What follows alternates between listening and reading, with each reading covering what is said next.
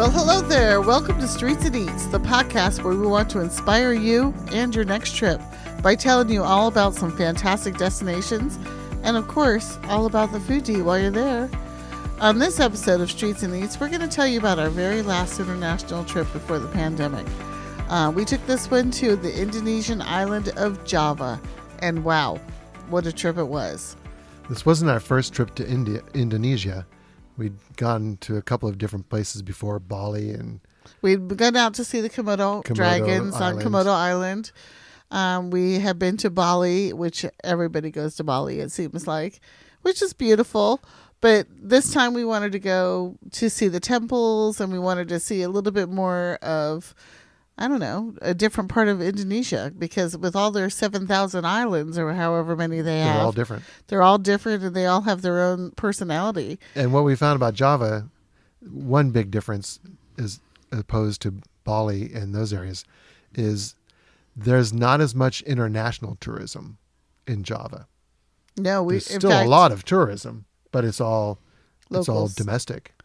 Yeah, which I thought was very cool. There were foreigners there too, but a much smaller amount, right, than you would normally expect, except at some of the very big sites, which we'll talk about. Yeah, and we went in. It was our winter vacation. It's on the equator, so it's hot. It's always hot all year. It's hot. And it's more humid. A matter of when is it dry and when is it humid and when is it wet. So when is the best time to visit? Well, their winter, which is May through September, even though it is on the border or on the equator, it is actually south of the equator a little bit. And that makes a big difference. But May through September, it's not too hot. There's not too much rain. The humidity level's not too bad. July and August, of course, are the coolest and the driest months. However, I actually like the rain. Because it's going to be hot all the time. And when you get a nice cooling afternoon rain, it just makes things more pleasant. Well, it feels like it sort of cools you off, and it like washes off your haze and your dustiness from all that humidity. Yeah. But we went during December, and we found that it may not be the best time to visit because we were there during their school holidays. And as we said, in Yogyakarta, which is the biggest city on the island, it was packed full of domestic travelers. A lot of school trips. Full. Yeah, school trips, lots of school trips. Because they don't celebrate Christmas, really. I mean, they did have Christmas decorations and stuff. In some places, yeah. But it's not, I mean, by religion, they don't celebrate Christmas. So it's just a fun time for everyone. And that's when the high schools take their trips, apparently. It's their summer vacation, so... Yeah. They're all traveling. And that was probably a reason not to go in December if you have the option. There were a lot of crowds at a lot of the different places we're going to talk about. And the midday temps were hot and humid, like without fail. In the afternoon, there was a little bit of rain, which, like we said, cooled it off. But boy, we went on our Jeep tour to Mount Merapi, which we'll talk about in a little bit. And we must have hit the worst torrential downfall. That's crazy. It was crazy, but you know what? It made our Jeep Safari that much more fun. I mean, we were in a 4x4, so It was just a blast. Well, one other thing that I thought was interesting, kind of tying the summer vacation idea and the domestic travel, because there's not a lot of international tourists in the area, we were kind of like celebrity status we were in a lot of these places. Yeah. Because most of the tourism that we did encounter was high school kids on a trip, and they all want to practice their English. Yeah, they all want to practice their English. They all are very curious about, of course, everywhere else in the world, and so they want to hear your stories and why are you there? They know why they're there. So that was kind of interesting. And Jim and I always loved traveling during our Christmas break, especially to countries that were not primarily Christian, because we weren't there to do Christmas. We do Christmas with our family, like most people. Right. But since we weren't with our family, we would go travel to something that we didn't have to worry about closures. Closures. We didn't have to worry about running into big events. It would just, I mean, there was always New Year's Eve. New Year's Eve is big around the world, no matter Everywhere. where you are. But for the most part, it was a good time to go. Everything was open, and we didn't have to deal with the holiday bits, which I don't mean to sound we don't like holidays. We love holidays. But for travel, it was just really, really good. And it was also low season in most places, so we weren't paying as much. So we really loved traveling during our It's a good time Christmas of year to go. breaks. We did get a Christmas present from this trip, as a matter of fact. We We got did. COVID while we were there. That's right. We don't know when, we don't know how. It wasn't even a thing when we got it, but it was what it was. And we talked about having COVID a little bit earlier in one of our podcasts, but I'm here to tell you, we did get a It Christmas was present. no fun. I guess the only good about it was that we didn't actually get sick until after we got back. Yeah, we got So we didn't have to deal with being sick on vacation. That's always a bummer. for sure. So anyway, the first place we went was, like I said, the largest city called Yogyakarta. And I just love the name of the city. Yeah. It's just such a cool place because it's spelled Yogyakarta, but everywhere you look, it's spelled with a J-O. J-O-G-J. Yeah, and they call it yoga. It's just really cool. I don't know. I love it. And one But of the it's- places that was really cool that was the letters. You know, I love that because I'm not because I'm really that into Instagram, but you know how they have all those Instagram letters spelling out the city? Right. They're always good photo ops. Right. And these were yellow and red, and it was just so pretty, and all the people around it. I loved it. Yeah. So Yogyakarta is a great base of operations. You can get direct flights from a few different international locations. Of course, Malaysia Air. It was Asia Air. It's a cheap airline. Of course, Asia Air, the cheap airline, flies direct, KL, into Yogya. And then it's a simple taxi ride, tuk-tuk ride, motorcycle ride if you're alone. And if you want to go further than we went, we didn't wander that far from Yogya because everything we wanted to see was in the area within like 40 kilometers. But if we wanted to, we could have either rented a car, and they have great train service there as well. They do. But getting around using Uber or one of the local apps for share rides was perfect and It cheap. was super cheap. There was no bartering. There was no wondering how much you were going to pay because it told you before they got there. We even rented them for the whole day for something like $25. It was the way to do it. We got sort of spoiled because, That of was a course, good way when to you do do it. that, they have air conditioning in their car. And Yeah. it was a nice respite from being outside. So Yogyakarta is it's a very populated city, but I would say size-wise, it's not very big. It's rather compact. It's very compact. You can get around easily, tuk-tuk, motorbike, if you want to ride on the back of a motorbike, or like we said, using a share ride app will get you pretty much anywhere. Oh, well, one time we took a horse cart, Well, yeah, but that was for for a kind of- tour. I mean, we took it because, you know, that's what everybody was doing, and it was kind of like a tour, but really you just went down Malioboro, which is the main street down the shopping street, and that's where all the activity was during the time that we were there. There was tons of people out the whole time, and these horse carts, you know, they wanted to make a buck. And everybody was taking them, and it was so festive. And the people in the next cart over would take a picture of you, and you take a picture Yeah. of them, and everybody be waving. And it was just so. Very festive. It was very festive. It felt like, you know, you were being really welcomed into the city. Yeah, so the it was horse a neat cart thing. was actually the quickest way to get up and down Malioboro. Malioboro.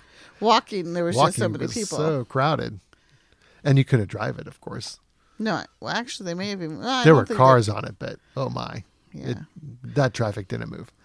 But the horses had their own lane, and it was great. It was a good way to get around. But there's a lot to do in Yogyakarta. You can easily fill up A couple of days. 2 or 3 days before you go out and start doing day trips out.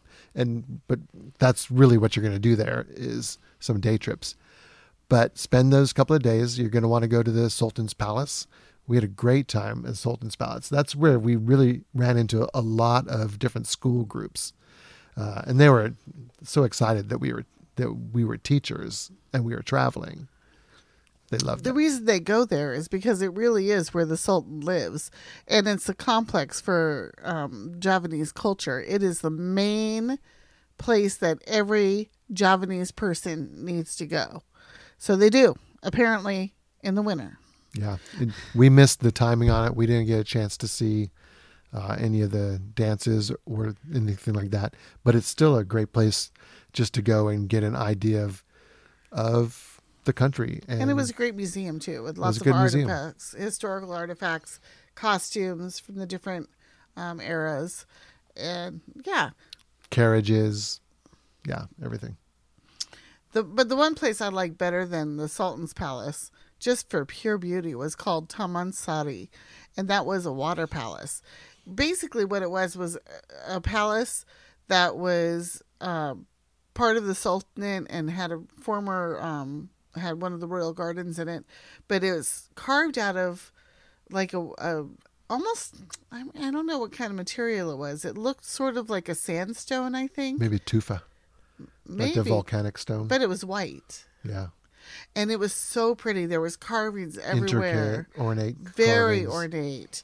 And Water lilies in the pools. And you kind of walk down through a bunch of these little openings and tunnels, and then you come into this area that it's all water around it, and it is the Instagram capital of Java, I'm sure, because that's what everybody was doing while we were there. You would have thought that they were full-on models as much as they were taking advantage of the surroundings, but it was gorgeous. I loved it. Tamansari was probably my favorite place in Yogyakarta too. We talked a little bit about walking down Jalan Malioboro. Well, that's where you go to eat. That's where you go to shop. That's where you go to have coffee. That's where you go to hang out. See your friends, hang out. Yeah, and try the different pastries. When we were coming in from the airport on the bus, was it a bus or a train?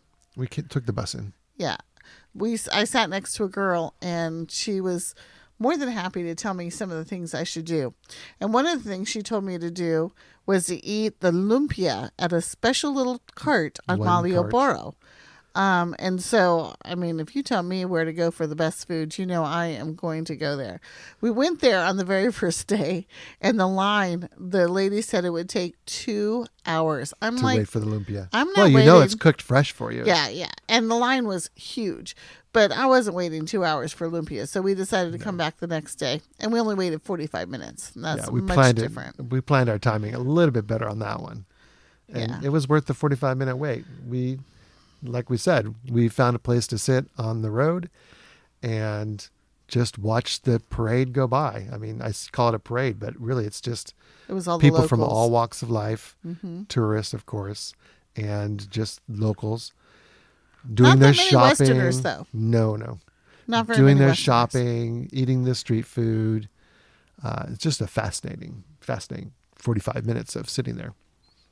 We did go into one of the malls along Malioboro because you had to go in and out the whole time. Otherwise, you just were going to melt. It was so hot. The air conditioning was welcome respite. And we went into one, and they were having a Christmas show. And so basically their Christmas show was they'd have a comedian get up and do a little thing, and then they'd have a vendor from the mall do a raffle, and then they'd play a game. I mean, it was cute. We have those things in our malls too, but it was nothing like what we would have in our malls at the same time. So that was kind of a cultural experience that we just sort of happened upon. That was a little fun. It was good. And that's also where we found the ATMs. So that's a good place to reload your cash if you need to. That's a good tip for malls, I think. Well, and for bathrooms, when you're in places where you're not sure where to go, the best place to go is to find a hotel. Right. That's where we always go. It's either a Novotel or an Ibis.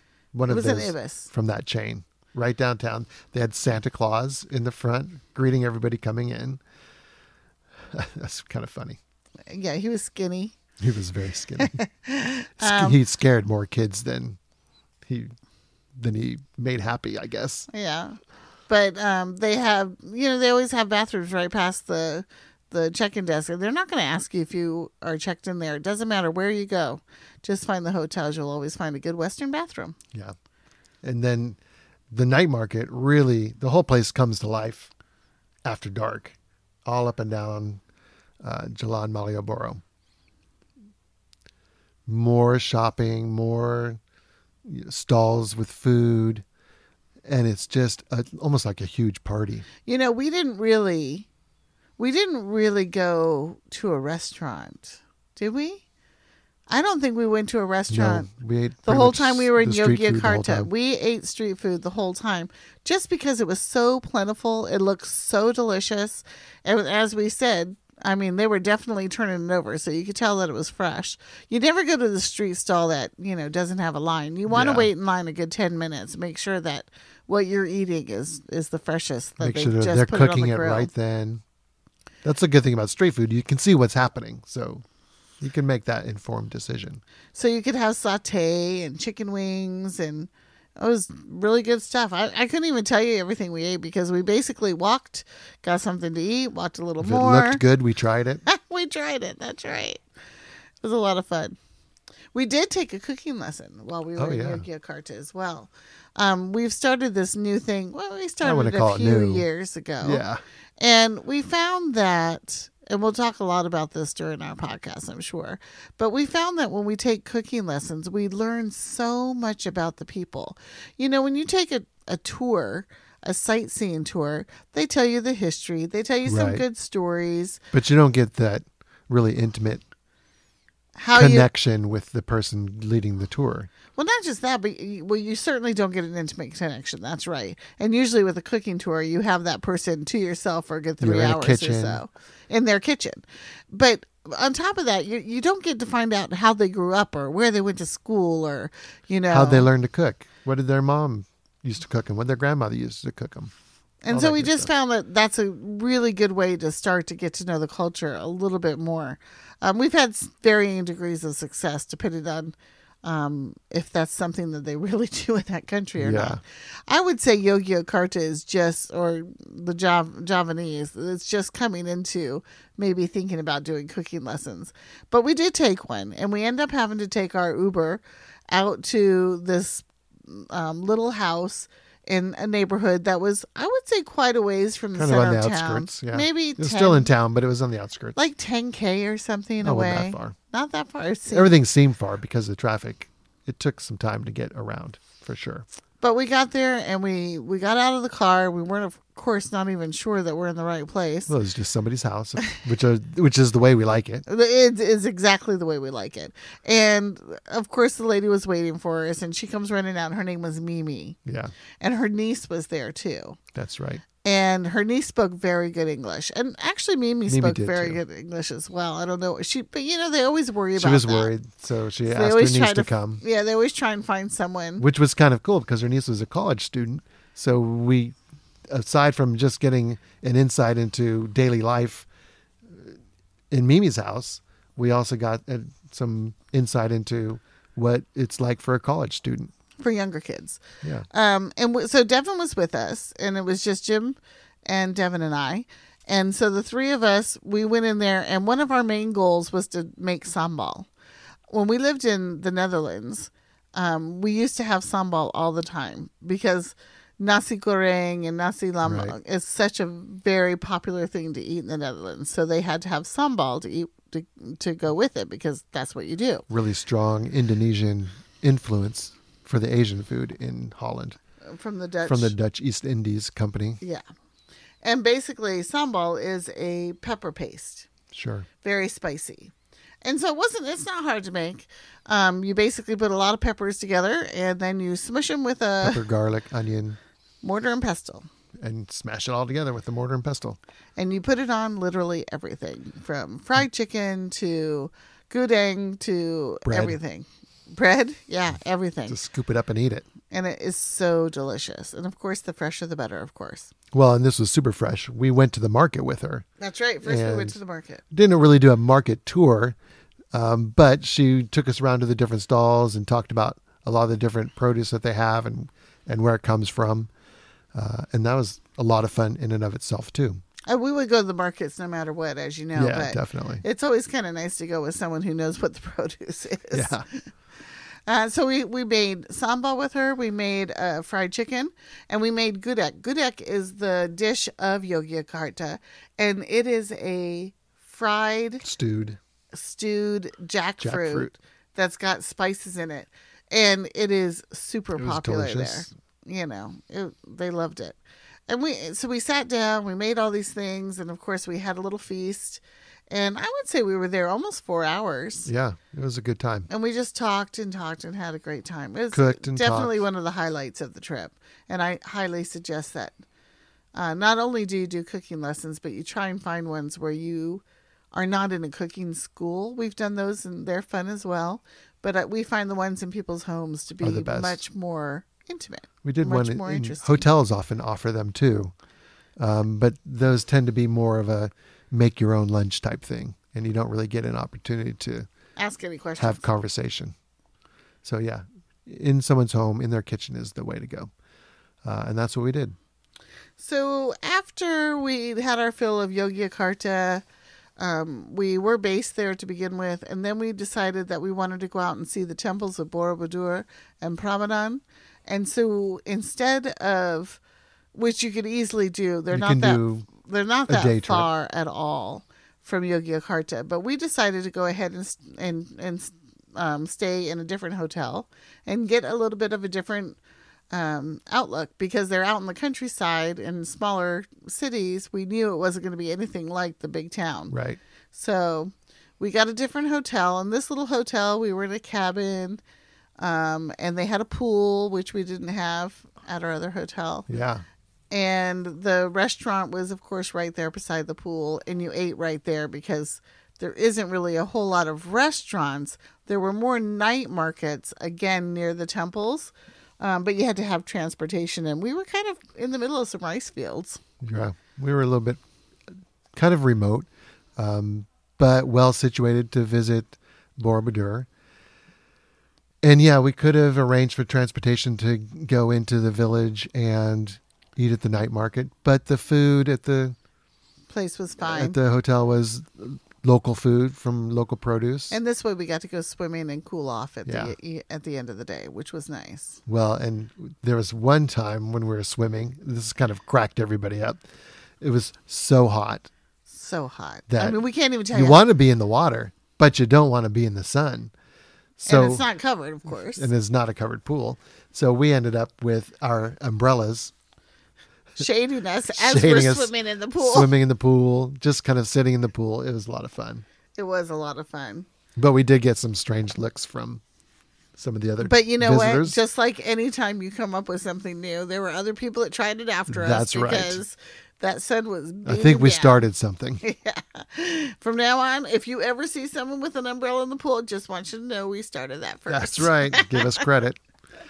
But we really wanted to stay there because visiting Borobudur, this 7th century Buddhist temple that had been largely forgotten and overgrown for Years and hundreds years of and years. Yeah. It's like 1,200 years old. It's an incredible temple. And we wanted to be able to be there for a Sunrise, which is a very popular thing to do. And if we saw tourists anywhere, that's where we saw them. Yes. Hundreds of them. Maybe not thousands, but hundreds.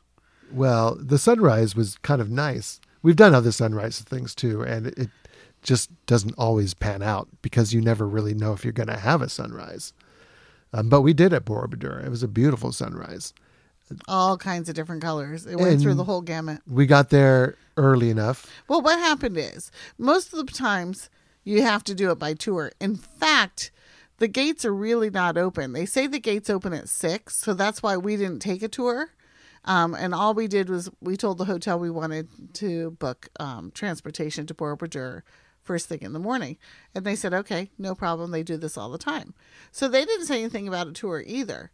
But once you got to the gates, it seemed like everybody had to have a tour. Everybody else was on a tour. And they even gave us a sticker that said we were on a tour, even Yeah. though we never paid for a tour. Who knows? Maybe the hotel when they set it up, it's considered a tour. The only way to do it is a tour, so that's what they booked us. But they told us it was just the entrance. Yeah, but it worked out, and we didn't want anything more than that. Anyway. We got the entrance before sunrise, and we had a chance to explore the temple a little bit as the sun was coming up. And like you said, once sunrise happened and the sun poked its head over the horizon, there was plenty of people not climbing still, but sitting all around the temple. And it was still kind of cool, even with so many people, because everybody's quiet, it's hushed, and they're just waiting for the sunrise. And there's maybe some birds off in the distance making some noise. And it was really cool because, like we said, it's hot and humid, but in the middle of the night, it did cool down a little bit, which was nice. And there was like a little misty fog. Yeah. So you had the misty fog in the forest, and then you had the golden sunrise. It turned into like purples, and I couldn't believe all the different colors that we saw as the sun was rising. And it took quite more time than you expect too, half an hour, 45 minutes, what have you. And then you have it really the rest of the day to go around the temple. Yeah, you can stay as long as you want. You can stay as long as as you want. as you can handle the heat. And there's plenty to see at the temple. There's something like almost 3,000 reliefs which tell stories. There's something like 260 stupas that have bodhisattvas, is that what they're called? On the inside in different positions. So you could, I must have taken 1,000 photos. Yeah. I mean, it was just a stunning And there were quite a place. few people there. However, after sunrise, it kind of started to thin out a little bit. Pretty much right away, And there was a period of time after the sunrise, people started leaving before the regular day visitors were coming, to where it really wasn't too bad crowded-wise. I was able to wait in a couple of spots where I wanted to get a photo for a nice gap in the humanity and actually get the photos. So that was nice. But the temple itself is a round temple. Like Jim said, it was mostly overgrown, and it's withstood so many national disasters. Volcanoes, earthquakes. All kinds of stuff. In fact, in 2006, there was a 6.2 earthquake right in that area. And even though there's nothing holding the rocks together, it's just a sort of, what do you call that? Where you have the pin and you sort of puzzle them together. Yeah. What do you call that? There's a word for it. There is a word for it. But where the rocks are all fitted. They're fitted the stones, together. I should say. And it lasted through that earthquake as it had for many years prior to that as well. It's such a really cool place. And I had been wanting to get to that place for so long. I'm it's so been glad on our that list for a while. We weren't disappointed. In fact, just the opposite. We were so thrilled to finally get there. That was a great visit. It is crowded though, like 2 million visitors each year. But again, a lot of those are domestic, really and I think sunrise is the way to go. Yeah, it really shows you how pretty it is. Okay, so we went there after we were done with the temple. You walk out of the grounds, and there's plenty of beautiful flowers and gardens to see. Gardens and things are beautiful. like that. But then we basically went back and we were in the pool and stuff like that. So that worked out really nice. There are other temples around that area that you could go explore. They take some trekking to get to. We didn't have the time for that. So, yeah. Well, what we did do was the next day we were going to go to Prambanan, which is a little bit further away.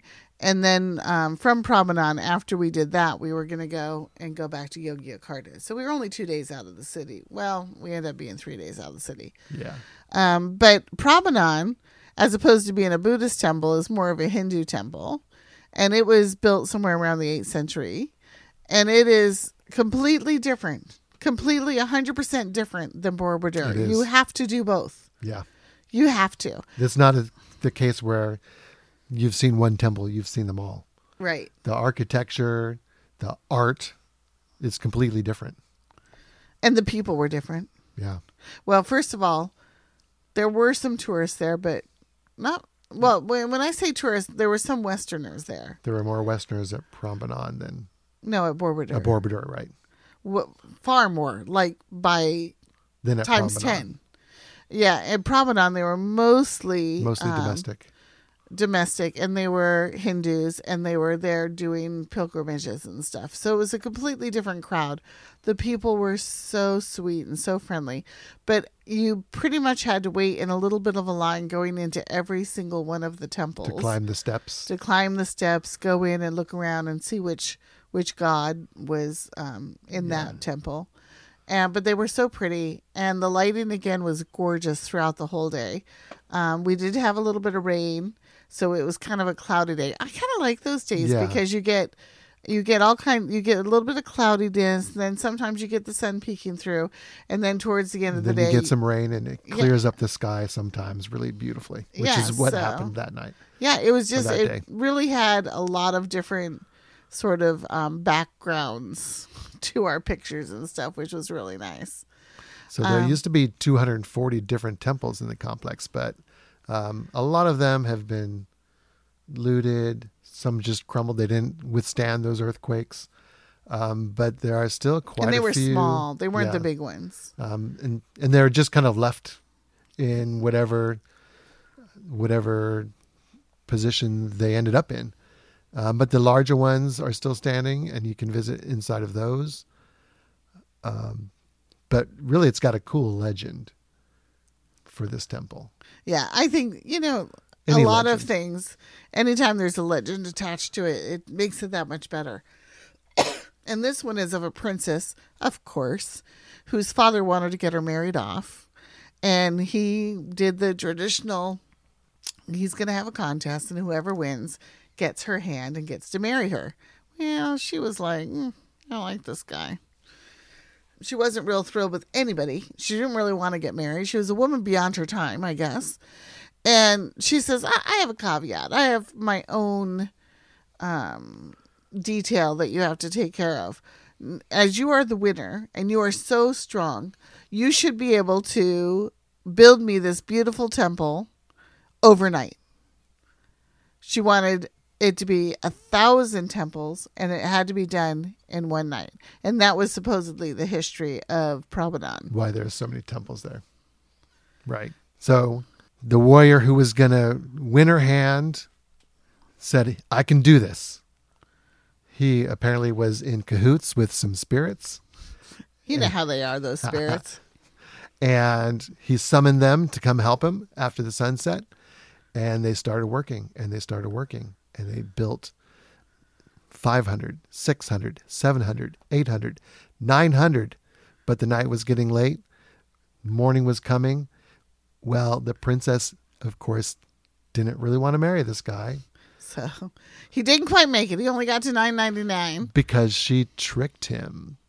She convinced the chickens to crow early. So they crowed early, and the spirits had to leave. The night was over. Yeah, they can't be there today. But they had only built 999 temples. So she turned him to a statue, and who knows when she finally got married, but it wasn't that day. Yeah. I like it. It's like, We spent a good couple hours at Prambanan. We did. There's quite a bit to do there. There's also a huge market outside. It's actually not even outside the grounds. It's as you are heading towards the exits. It's like your usual gauntlet that you have to get through, except there's nothing usual about it. It's a full-on market. Food stalls, souvenirs, but more like for locals, I think. Well, it seemed like they were having a festival while we were there. So there was lots of flags, and it was really pretty. And one of the parts of the festival that was really cool is they had made all these statues and even sculptures out of rice straw. Yeah, that's right. They had those sculptures. wings where everybody stands in front, and so you have wings. Yeah. They had that. They had a big monkey god where you would climb up. They would take a crane and they would put you up in the monkey's arms and take a picture of you there. Yeah, kind of like King Kong. Yeah. They had, I can't remember all of them, but they were very intricate and they were very cool. And that was fun to walk around. I really enjoyed that part too. They had a little Ferris wheel area. They had lots some to small do. rides. Yeah, they had some things to do, and it was just really fun. And like I said, everybody was in a festive mood on top of it. So That was great.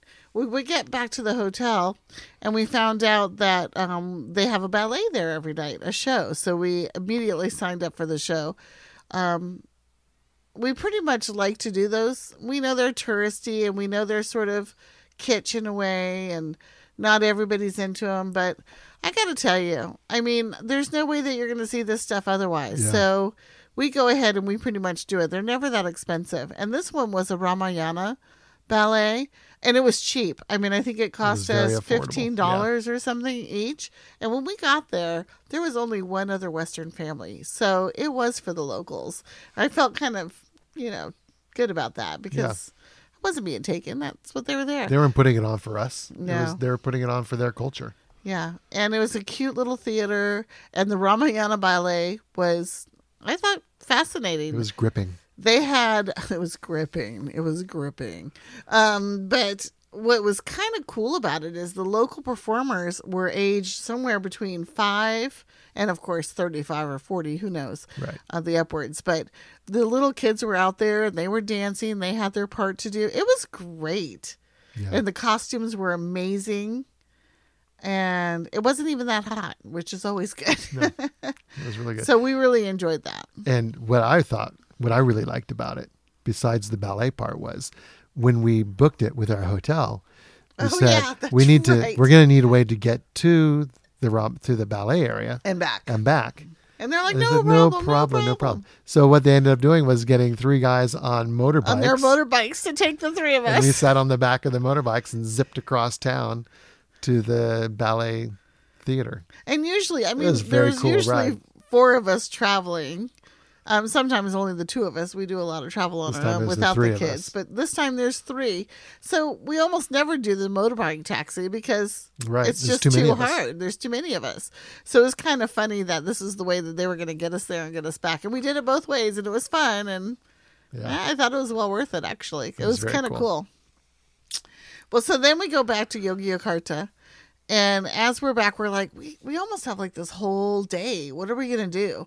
And we had read about these Merapi Jeep tours. Merapi is a mountain. It's the active volcano that's kind of above Yogyakarta. It's north of Yogyakarta, and it's the highest mountain in Java. Yeah. It's very sacred, very religious. And it's active. It had erupted in 2010. Yeah. A deathly eruption. It had something like only 270 people died, but there's not that many people who live there. But it wiped out a town, or village, I should say. Yeah, which because they take you through the whole thing. That's part of the tour. But anyway, so we decided we were going to go. Well, then you have to figure out the logistics, right? So we're like, I had read that you don't have to take a tour. I'm kind of big on trying to do things on my own if I can figure it out. Right. So we hired the same Uber guy that we had, and he was so happy to see us, and we had him for the whole day, and that was kind of fun. He was such a nice guy. He even bought us lunch. Remember that? Yeah. He bought us lunch is a Snack. stretch. It was more like a snack, but I mean, it was just so cool. So, and then the next day we end up hiring him again for this whole day. And it was just by accident. It wasn't by design at all. Anyway, so he gets us there. Again, it's about 30 kilometers from Yogyakarta. And then when you get there, there's just a place where all the Jeeps go out of in this one, station, I guess Central you call garage. it. Yeah. A garage. And people just sit there and wait till it's their turn for their Jeep to go out. And we were the only foreigners at That's this. right. It was a very busy thing. It was we end up waiting, I'd say 45 minutes. Maybe an hour. Maybe an hour. And they had coffee there, and they had little snacks if you wanted to buy snacks. And a place to sit. So it was very comfortable. But and it was great people watching. And we didn't have to set up anything beforehand. We just drove up. I walked into the office and said, we got 3 of us. We want to take a Jeep tour. We ended up getting lucky. We didn't really get a chance to choose our Jeep. But if you get the chance, make sure you get a Jeep that has a cover on it. Yeah. A roof, not a roof like a hard roof, but a removable roof, or in our case, it was a canvas roof that could be rolled up and over. So we had the roof it wasn't down on, of when we course. started. But then I think you had mentioned earlier, one of the worst rainfalls Of our whole trip. of our whole trip, and I think even for them in years, just came down on us during the trip. And after the first couple of drops fell, those big, huge, fat summer drops, that like one drop hits the windshield and covers half of it. It goes splat. And then it's and all the driver mud. said, we're going to stop for a minute and I'm going to put the top up, which kind of restricts the view. But really, we you're wanted there. The top up. You're really there to be in a Jeep and going over these four-wheel drive roads. And like you said, they take you to one old village that was wiped out by the volcano. They have a museum. They call it There's a museum now. there. And then there's another place where you go through a bunker. But mostly you're driving around on this volcano down into a riverbed. And so the view is great, but it's not really the full experience. So having the roof up wasn't a big deal. And when the rain started falling, it was a lifesaver. We saw, so many other Jeeps. They were just getting soaked. Trash cans that they just cut open the top. Not and, cans, trash bags that they'd cut open the tops and were wearing those to try and keep dry. But you couldn't keep dry in that. No way. There's no way.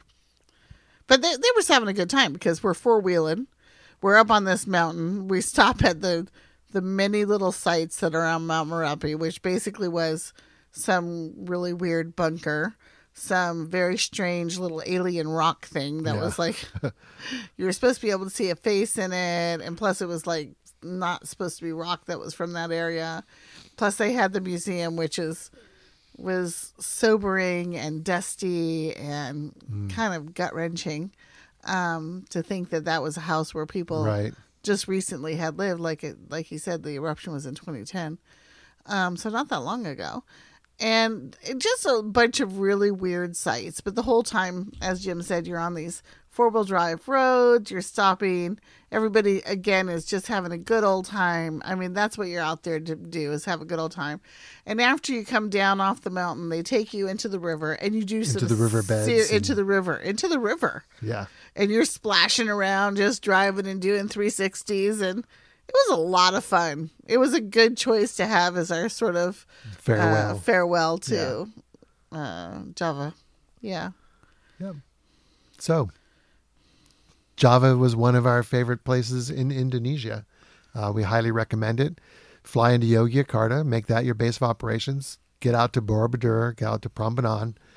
Definitely take the Jeep tour on Merapi. For a strange experience. And if you can, book a cooking lesson and just enjoy all the food. And the people. The people were fantastic. And, we've had that in all of Indonesia. So if you want to go to Bali, we loved Bali too. And we especially loved going out to Komodo Island and Rinca Island and taking the boat. For that one, we basically took a boat for 3 days. And we were the only people on the boat. It was kind of weird. It was a great trip too. It was great. Indonesia is a fantastic destination. We highly, highly, highly recommend it. Thanks for joining us on Streets at Ease. We hope that we've encouraged you to think about what travel you want to do in the future and do everything to savor the adventure. Make sure that you hit subscribe and tell your friends. And hey, thanks for listening. Leave us a 5-star review. Ciao for now.